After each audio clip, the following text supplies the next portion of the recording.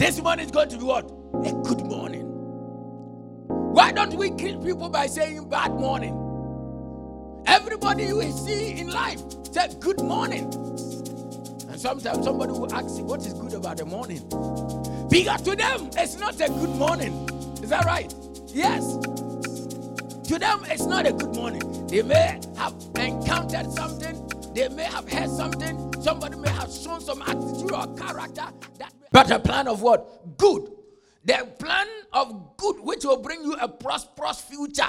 So we have been shown to. It has been shown to us that there is a plan which is a good plan, and it's a plan to prosper us. So nobody should tell us, as a child of God, I wake up in the morning, I know that God's plan for my life is good.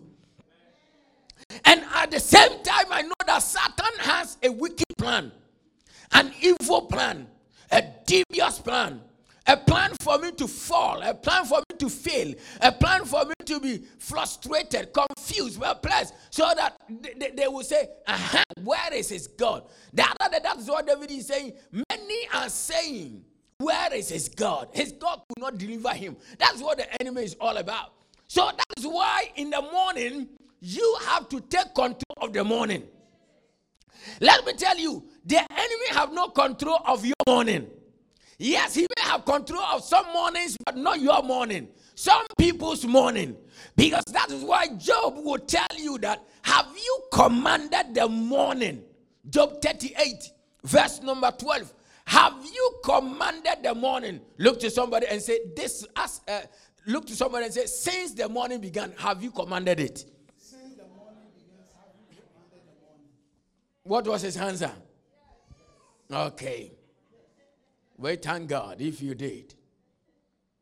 Since the morning began, have you commanded it? You see, have you commanded it simply means that, have you instructed the day, the morning, how things should fall in its places in your personal life?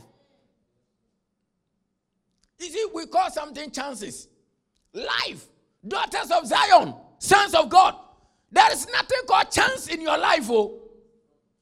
Everything that's supposed to happen to your life is calculated. It's written down.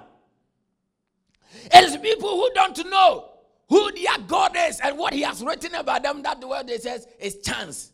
It's chance. It's chance. You see, according to one of my favorite scriptures, Psalm 139, all my days were what? Written in your book before each one came to be. So God, I know what God has written about me. So, this is not a chance. If I wake up in the morning and there is a good news for me, it's not chance. It's written. It's written there. If I wake up in the morning and I see whatever I see, it's written. The same thing God has written according to Jeremiah, I know the plan I have for you, not a plan of evil, but a good plan. Satan also has written down things he wants to orchestrate against me. Satan has plans he has written down to orchestrate against you. You have plans for your life, but he does not want your life, the plans for your life to come to pass. So he can strategically position people in your life to divert the course of your life. He can strategically position certain choices and decisions and make you make the wrong ones so that you can be diverted from where you are going, because your blessing is waiting for you this way. And he makes a diversion for you to go this way. And if the blessing is waiting for you this way and you are going that way, even though what God has said will come to pass as a daughter of Zion, as long as you keep on praying. But remember where you are heading towards. By the time things changes and you still come back here to get this, all the people you started journeying with here had already gone further. Did you get what I mean? I believe that as a child of God, sometimes we may make wrong decisions, some choices, certain things that can delay our blessing, deny our blessing. But as we keep on being on where we're supposed to be and do what we're supposed to do and listen to the instructions of God, it may tarry. But the Bible says that it will surely come. It will what? Surely come.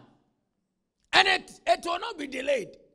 when God's time for that thing to happen, because you are still in his alignment.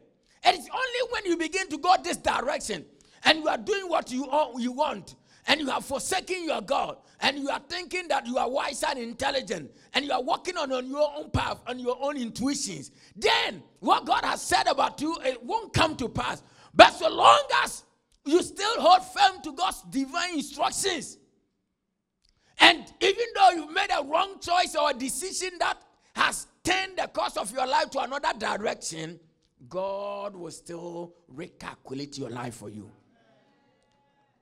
Those of you that uses sat-nav, many years ago we used to call it tom-tom because of the people, the country, the manufacturer that was making it.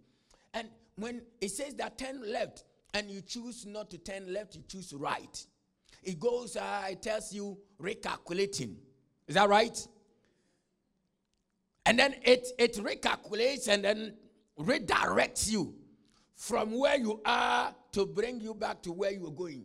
And if you do miss your way, you will see that before you had 1.9 miles to get to your destination. But when you make wrong turn, you see that 2.5 miles.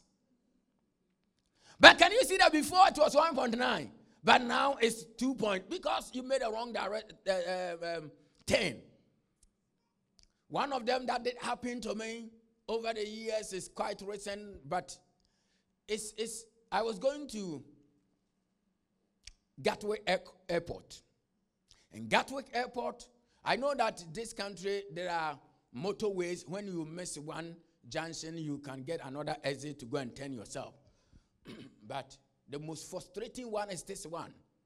It's in Gatwick Airport. The moment you get there and you are supposed to exit and you miss it, you have to go about 13 miles to go and turn yourself and go and come back before finally. But meanwhile, even motorway sometimes just 6 miles, 5 miles to the next exit, and then you go and turn yourself. But this one, and I was about to miss my plane. And when you're about to get there and you want to drop your car, they tell you, you call them 30 minutes or 20 minutes, and then you tell the people, I'm 20 minutes away, you drop your car, and then you go and pick your plane and you go. Here, I've told them I'll be there 20 minutes, miss this junction. For whatever reason, I hate it when they keep talking to me, the sat-nav. So what I do is that I turn it off, and I just look on the sign. So I know it's just about 400 yards. I will just exit. And I got a call that distracted me. And I missed it. And the plane is almost about to go. And I have to go all the way. And when it says that I am 400 yards to the airport, now I am about 15 miles. But the good news is that the sat-nav, even though it's not a human being, a beautiful, nice voice, lady voice is still speaking to me, telling me now, I activate it now because I don't want to miss again, telling me that go 30 miles, go turn yourself, and then come back, and it's telling you that you have this amount of time to get there. And from that time, I was thinking, but I would have got there within 2 minutes. But how come I'm going to spend this amount of minutes, almost about 25 minutes, to go around it, including traffic? But the good news is it will recalculate and then redirect you to where you lost your original direction. That is what our God is about. Yesterday I was preaching on the Facebook, and I was saying to the online church, the church where I was telling them, this world is like a tourism site. Okay, we are all here on tourism. And the traveling agent is God. He has all our itineraries. And he has our bookings. And everything planned and calculated for us. And whatever we are doing it because he ordains and orders our steps, so that the purpose for which he brought us here, we can fulfill it. So, wherever you are in the journey of your life, Never think that your God has forsaken you or abandons you. Even if you make wrong decisions or choices, still come back to him. We are in this world that it's easier for you to make a wrong choice or a decision based on different things, the advice you have got, other people's experiences, based on your own intuition. But we do forget that this is the purpose for which God assigned us.